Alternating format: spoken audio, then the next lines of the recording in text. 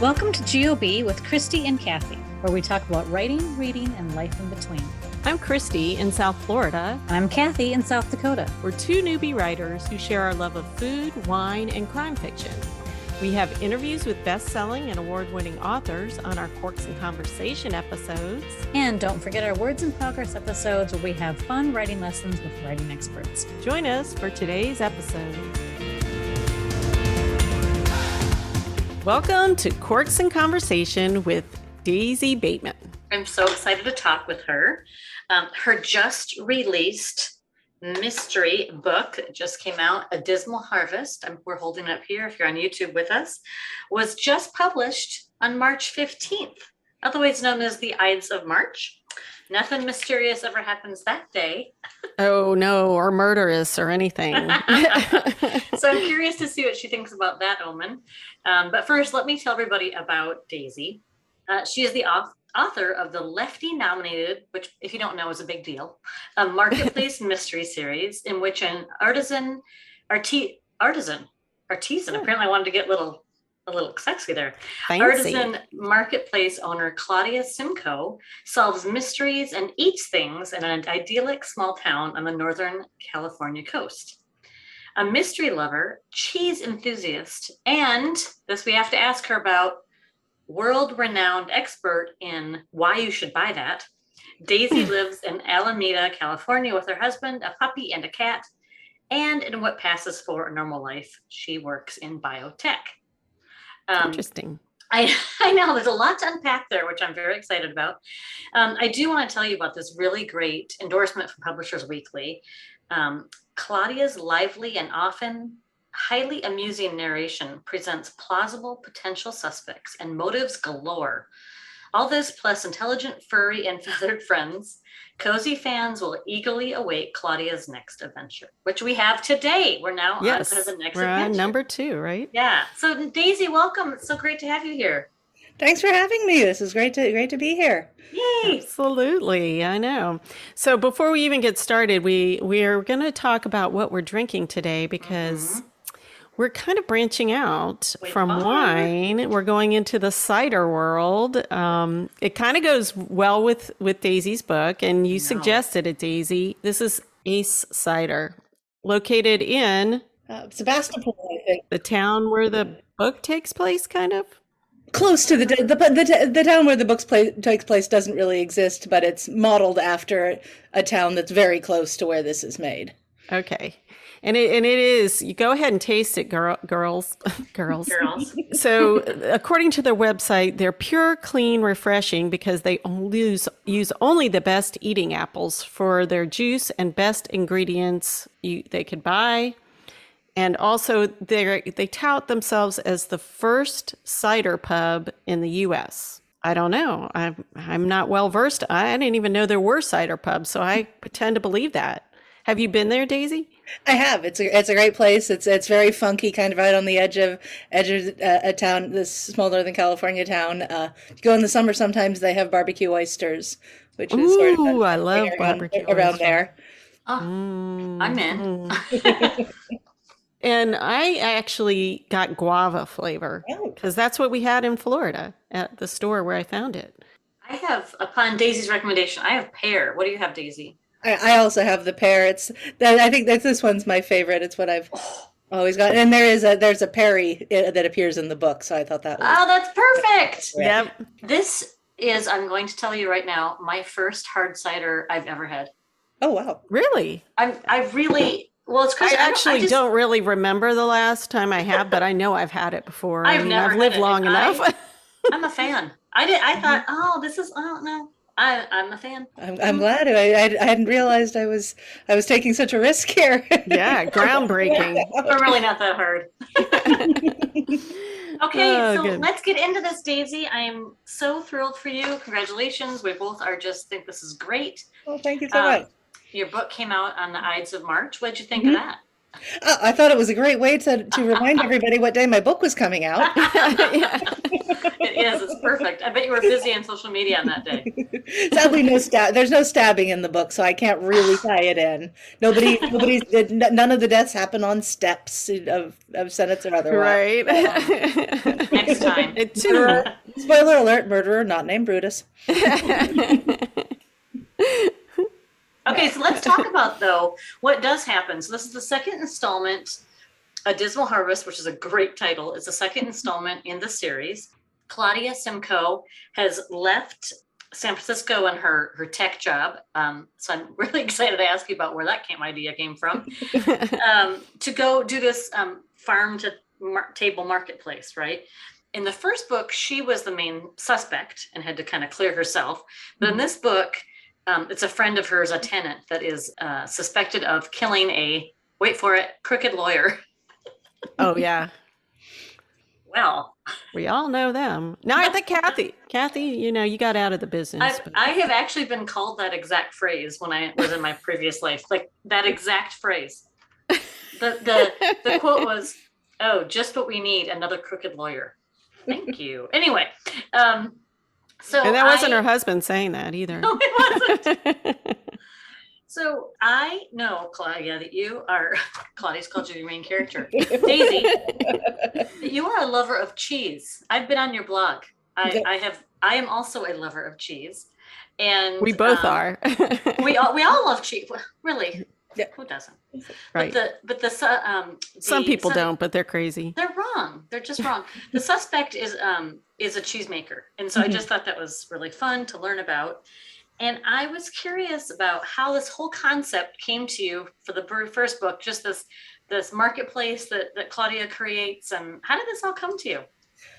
Well, I wanted to write a cozy mystery because it's what I love reading, and I was thinking about what sort of place you could set it, and I just noticed that these artisan market things keep popping up, particularly in the West. I'm sure across the country as well. That sell local goods, and it kind of became a thing. And I think I was reading a Sunset article about one at one point. I'm like, wow, that would be a great setting for a mystery because you've got this diverse group of people all doing interesting things, all in a place, and it's all lots of weapons. Probably lots of weapons. In the first book, there is a cheese wire and a giant jar of pickles are employed.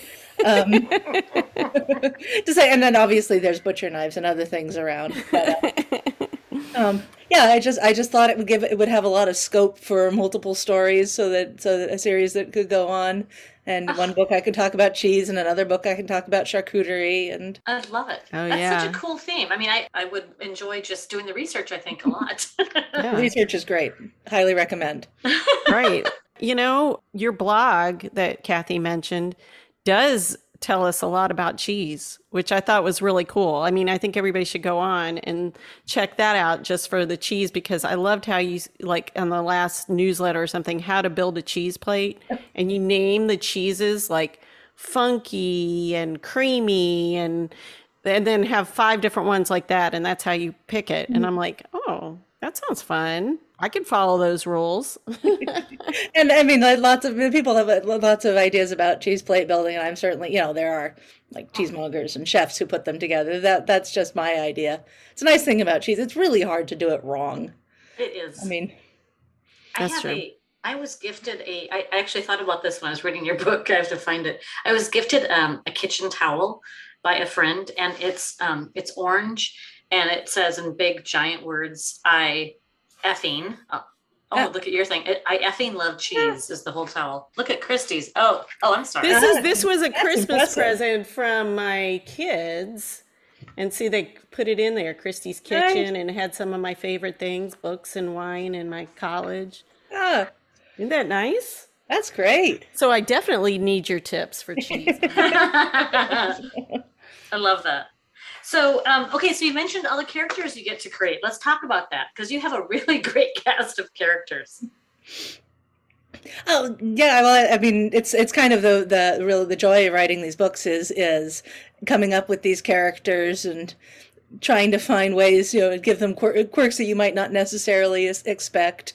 The over the top Swiss cheesemaker man I have to use him in small quantities because he's a little bit much. But dedicated to his craft.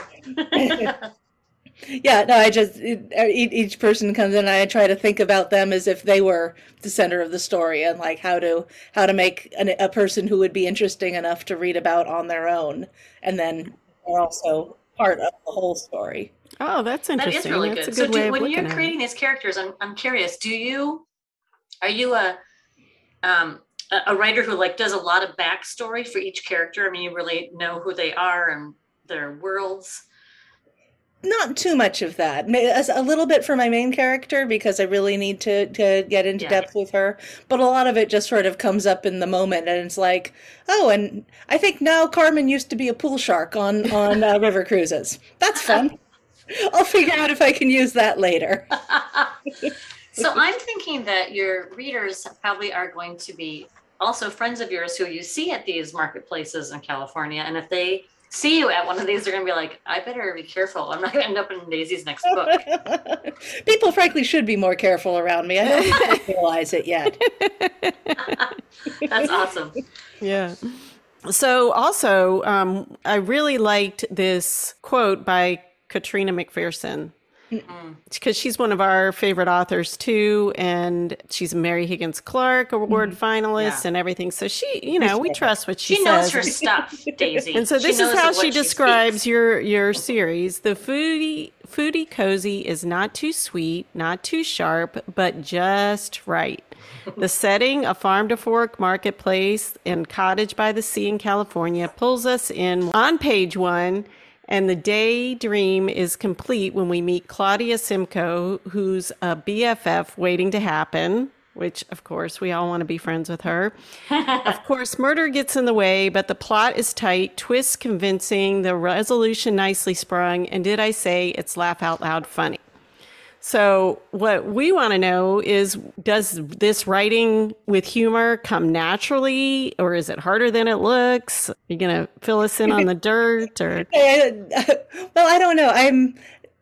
I put jokes in pretty much everything I do, I think. So I think it comes naturally. It's a little bit natural, but it's also work. Like you do have to look at your jokes critically and be like, am I just indulging myself here? Is anybody else going to even understand why I think this is funny?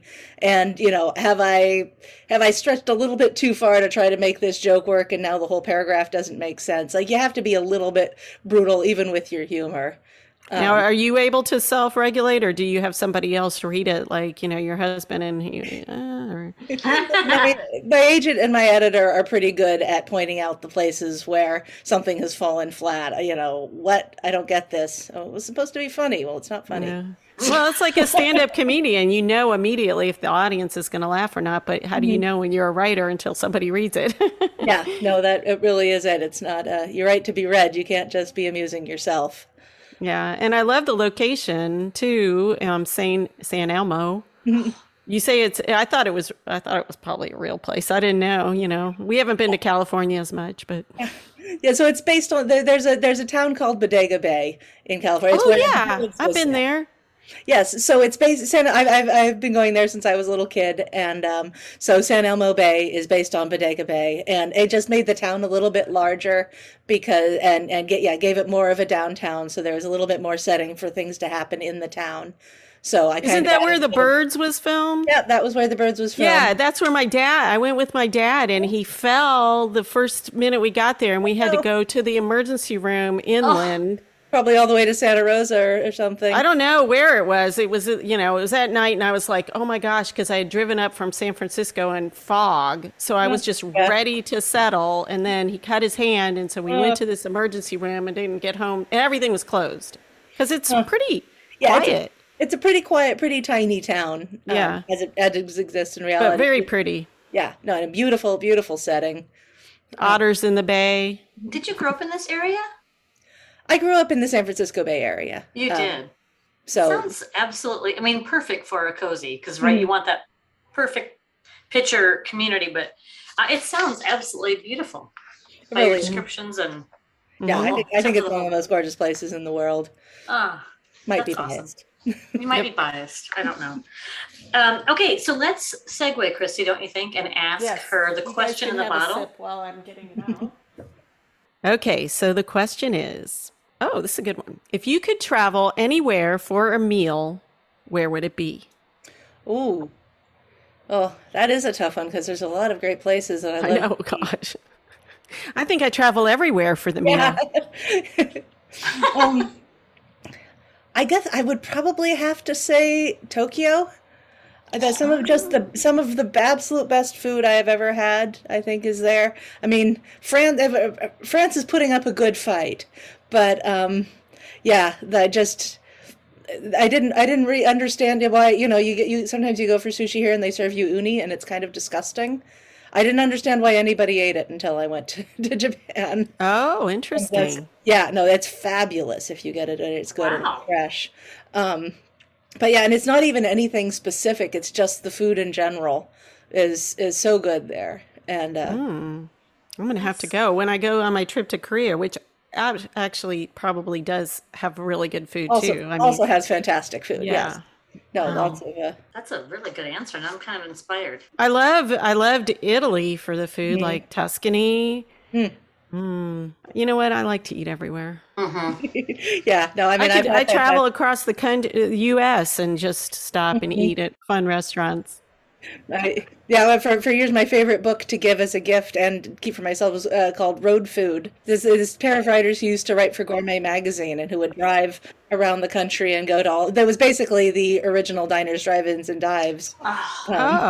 Well, at least it wasn't called roadkill food. I thought that's what you were going to say. I was like, that's what we got down here in Florida in the South. We got roadkill food. They've listed many lovely places in Florida. Sadly, I think the book is long since out of date because, restaurants don't stay around. But I did it years ago. I did a cross-country driving trip and used it as my guide in it. And, went to the funkiest little places. Cool. Fantastic food. That's so cool. I love books and TV shows and movies, anything that deals with food and travel. Like that's such a cool, great combination, isn't it? Yeah. I know. We should do that, Kathy. And we can throw in, author interviews along the way. Over food and traveling. Kathy's like, okay, I have so much I have to do. Please don't make me. I think travel is the idea of travel is like, what? Travel? Because we haven't done it for so long. Yeah. I know, that's true. You add food in and it's like, my man. Yep. Okay. So that was an excellent answer. And I want to go to Tokyo immediately for fresh food. Like I'm picturing you sitting out in like street vendors and stuff for some reason. I don't know if that's actually, oddly enough, a couple of the best meals we had were in restaurants and shopping malls. Oh, really? Yeah, like the shopping malls there, often on the top floor, have really nice little restaurants that you can just. And it's not. I'm sure if you're doing like the Michelin Guide, you are going to the but I guess for me, one of my definitions of a great food city is somewhere where anywhere you go, at kind of any level, you get great food. It's what I love about Berkeley, which is pretty much where I grew up. Is like there's fabulous cuisine and there's also like really great hot dogs. I'm so hungry right now.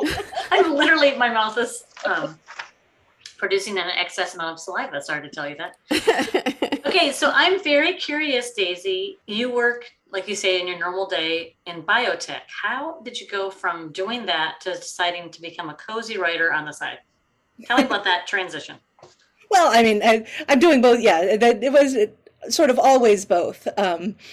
I've always loved reading. I loved writing. I've been writing since I started writing my first novel when I was in college. Let's not talk about how long this has been. But mysteries are what I read. So the biotech, it satisfies the kind of science interest side of me and the part of me that needs a job to make money. There is that. And then writing cozy mysteries is just the passion that I have. I love that. I know. I love that. I saw that your blog on your website goes all the way back to 2004, I think. Actually, it goes back to that cross-country drive I was just talking about. Really? Yes, it started out as a blog on Blogspot called Half the Fun, because getting there is half the fun. Half the fun. And was infrequently updated ever since.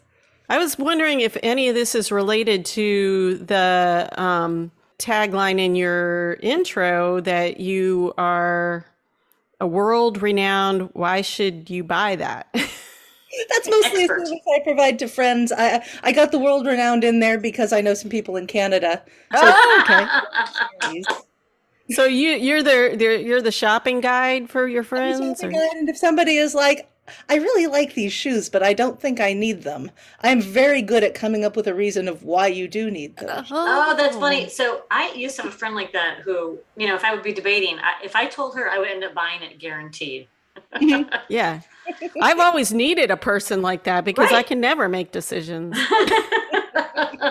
That's awesome. So I love that you've been writing forever and you've written previous novels. We've had authors on that call them their practice novels, right? That are carefully put away. I have two of those actually too. I want to know what you've learned since you've actually finished your books and gotten published in the last couple of years. Like, what has been the big takeaway? Well, I had to learn to write to a deadline, which was a big difference. All the time we're writing the practice novels, nobody's waiting for it. So really learning how to sit down and just put the words on the page. The line about you can't edit a blank page could not be more true. Not to get hung up on, well, I've got to figure out the exact thing to put here. Just put something there and keep going. Yeah, that's a hard thing to learn for some people anyway, like me. Like I'm like, I don't know, I'm not a real good, I kind of like to edit too much on my way. So it takes longer. And which is a perfectly valid way to write, but when you're on a deadline and you just need to, and you can get hung up on, I need to get this right instead of I need to get this done. Absolutely. Yeah. Done is better than right all the time. Most of the time, like you say, games night down. So do you have a pattern that you stick to? Are you a morning writer? Or are you a writer whenever you can? We just talked to a writer a few weeks ago who has a full-time job as well, and she writes religiously over her noon hour at work. And I was very impressed by that. And she said even when she gets invitations from coworkers to go out for lunch, she's like, nope. I was very impressed by that schedule. What's yours like? So for Dismal Harvest, because that was written in lockdown, I'm mostly an evening writer. My brain does not work terribly well first thing. So I that was mostly written in the evenings after work. But actually a lot of my other writing and what I do now is I commute on the ferry. So there's a ferry across the San Francisco Bay. I live in Alameda, which is an island on the east side of the bay, and I work in South San Francisco, which is a different city from San Francisco itself. So it's about a 40-minute ferry ride. Where you're trapped and you have to get something done. And the Wi-Fi is terrible, so that's awesome. So I've got that, and then I do also work in the evenings when I have time. Wow. But yeah, that gives me kind of a block of time each way to go on that. That's use of time. It is. It sounds very picturesque also. Yeah. That's what I was like. Oh, I just want to do that just to ride along. It's like going to an exotic country just to write a novel. I'm like, yeah, I'm going to ride the ferry. Or to work. To your exotic job. Once in a while you do see dolphins. So are you moving forward with this series? Are we going to get to see another one of I certainly hope so. Third book is underway, but okay. Nothing scheduled yet. Okay, well we'll be looking for it. I mean, this one just came out, but you know how it is when she's like, you get give on me a series, minute. It's just my birthday. I know. I'm like, what's next? She was talking deadlines. I'm like, who knows? We won't try to impose one on you. I'm curious about like your road to publication. Did you write the first one in the series and then do the traditional pitching to an agent? How'd that come about? So what actually happened is the book. I have an agent and I pitched her a previous book to Murder Goes to Market, which it's sort of, I call it my ghost book. It sold, but to a publisher that immediately closed. So it does kind of follow me around on the internet, despite it existed in the real world. So that one, and I did very much the traditional thing. I wrote a query letter. I went through agent query. I sent things out, and I eventually found this terrific agent who wanted to work with me. So then after that didn't happen, I sort of sat down and reassessed and had a lot of wine and came up with an idea for a new series, and I wrote that, and then we pitched that to editors. Oh, great. Not a linear path then. No, more of a roller coaster than a railroad. Yeah. Yeah, I mean, but that's kind of cool. I mean, I understand that it's not great, the first book and everything, but to be able to pitch to editors like on spec versus having the whole book done. I didn't have to have that fully. I had to have the first book fully written. Oh, okay. But the idea of a series. I wrote the book, and then we pitched that book to editors. The second book I did, because I went back to the same editor, I was able just to send a pitch, and they. So how long did your agent say when she said, "Yeah, this sounds good, this new series," and you're like, "All right, I'm going to write this first one so that we can then." Well, how long did that? What period of time are you talking about? I think it took from when I started writing the book to when we started sending out was probably a little over a year. I'm very bad at time, particularly since all of time seems to since all time stuff. So was your relationship with your agent one that you could, as you were writing, ask her questions, and did you keep her clued in, or did she just sit quietly back? Definitely more the former. I keep her up to date what I'm doing, and she's very editorial. So once I had a draft, I sent it to her, and she sends back a lot of comments, and I don't respond to the email for 24 hours, and then I go through and work on the comments. That's the hardest part, right? A couple of rounds of that before it goes to market before we send it out. So it was pretty ready to go. Anyway, well, I think we should go to that final question that we ask all of our authors, and that is, which of your characters would you like to share a meal with, and what would it be? Well, I mean, Claudia is the obvious answer, but I'm not sure if I would just be sharing a meal with myself at that point. So I think I'm going to say Betty. And it would be one of the lovely pasta dishes she cooks with the fresh ingredients from her garden, and probably some lovely fresh ricotta from the Dancing Cow cheese. So my mouth is watering now too. At least mine is watering about this gourmet meal, not a hot dog, Kathy. I got hungry.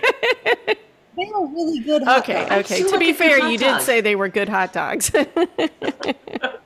Okay, Daisy, if our listeners have more questions about you and your latest book, A Dismal Harvest, where is the best place to find you?